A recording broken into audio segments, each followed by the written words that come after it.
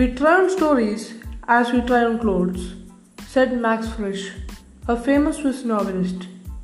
Hello friends, this is Leo de Felix presenting chapter 13 of the book The Art of Thinking Clearly, written by Rolf Dobelli. Today's topic is the story bias. Stories are dubious entities. They simplify and distort reality and filter things that don't fit. But apparently, we cannot do without them. Mythology is older than philosophy. Why?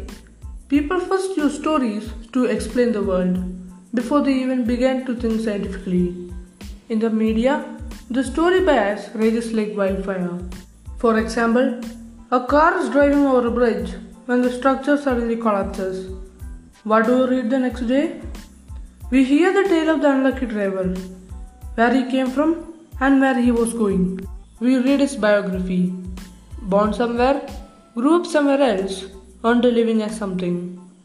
If he survives and can give interviews, we hear exactly how it felt when the bridge came crashing down. The absurd thing, not one of these stories explains the underlying cause of the accident. Stories attract us, abstract details repel us.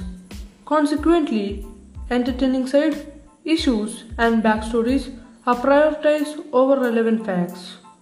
Advertisers have learned to capitalize on story bias. Instead of focusing on an item's benefits, they create a story around it. Objectively speaking, narratives are irrelevant, but still, we find them irresistible. From our own life stories to global events, we shape everything into meaningful stories. Doing so distorts reality and affects the quality of our decisions. Whenever you hear a story, ask yourself, who is the sender, what are his intentions, and what did he hide under the rug? The omitted elements might not be of relevance, but then again, they might be even more relevant than the elements featured in the story. The real issue of stories.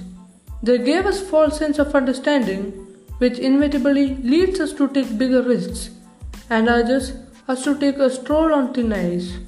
So friends, keep in mind, even true stories are fairy tales.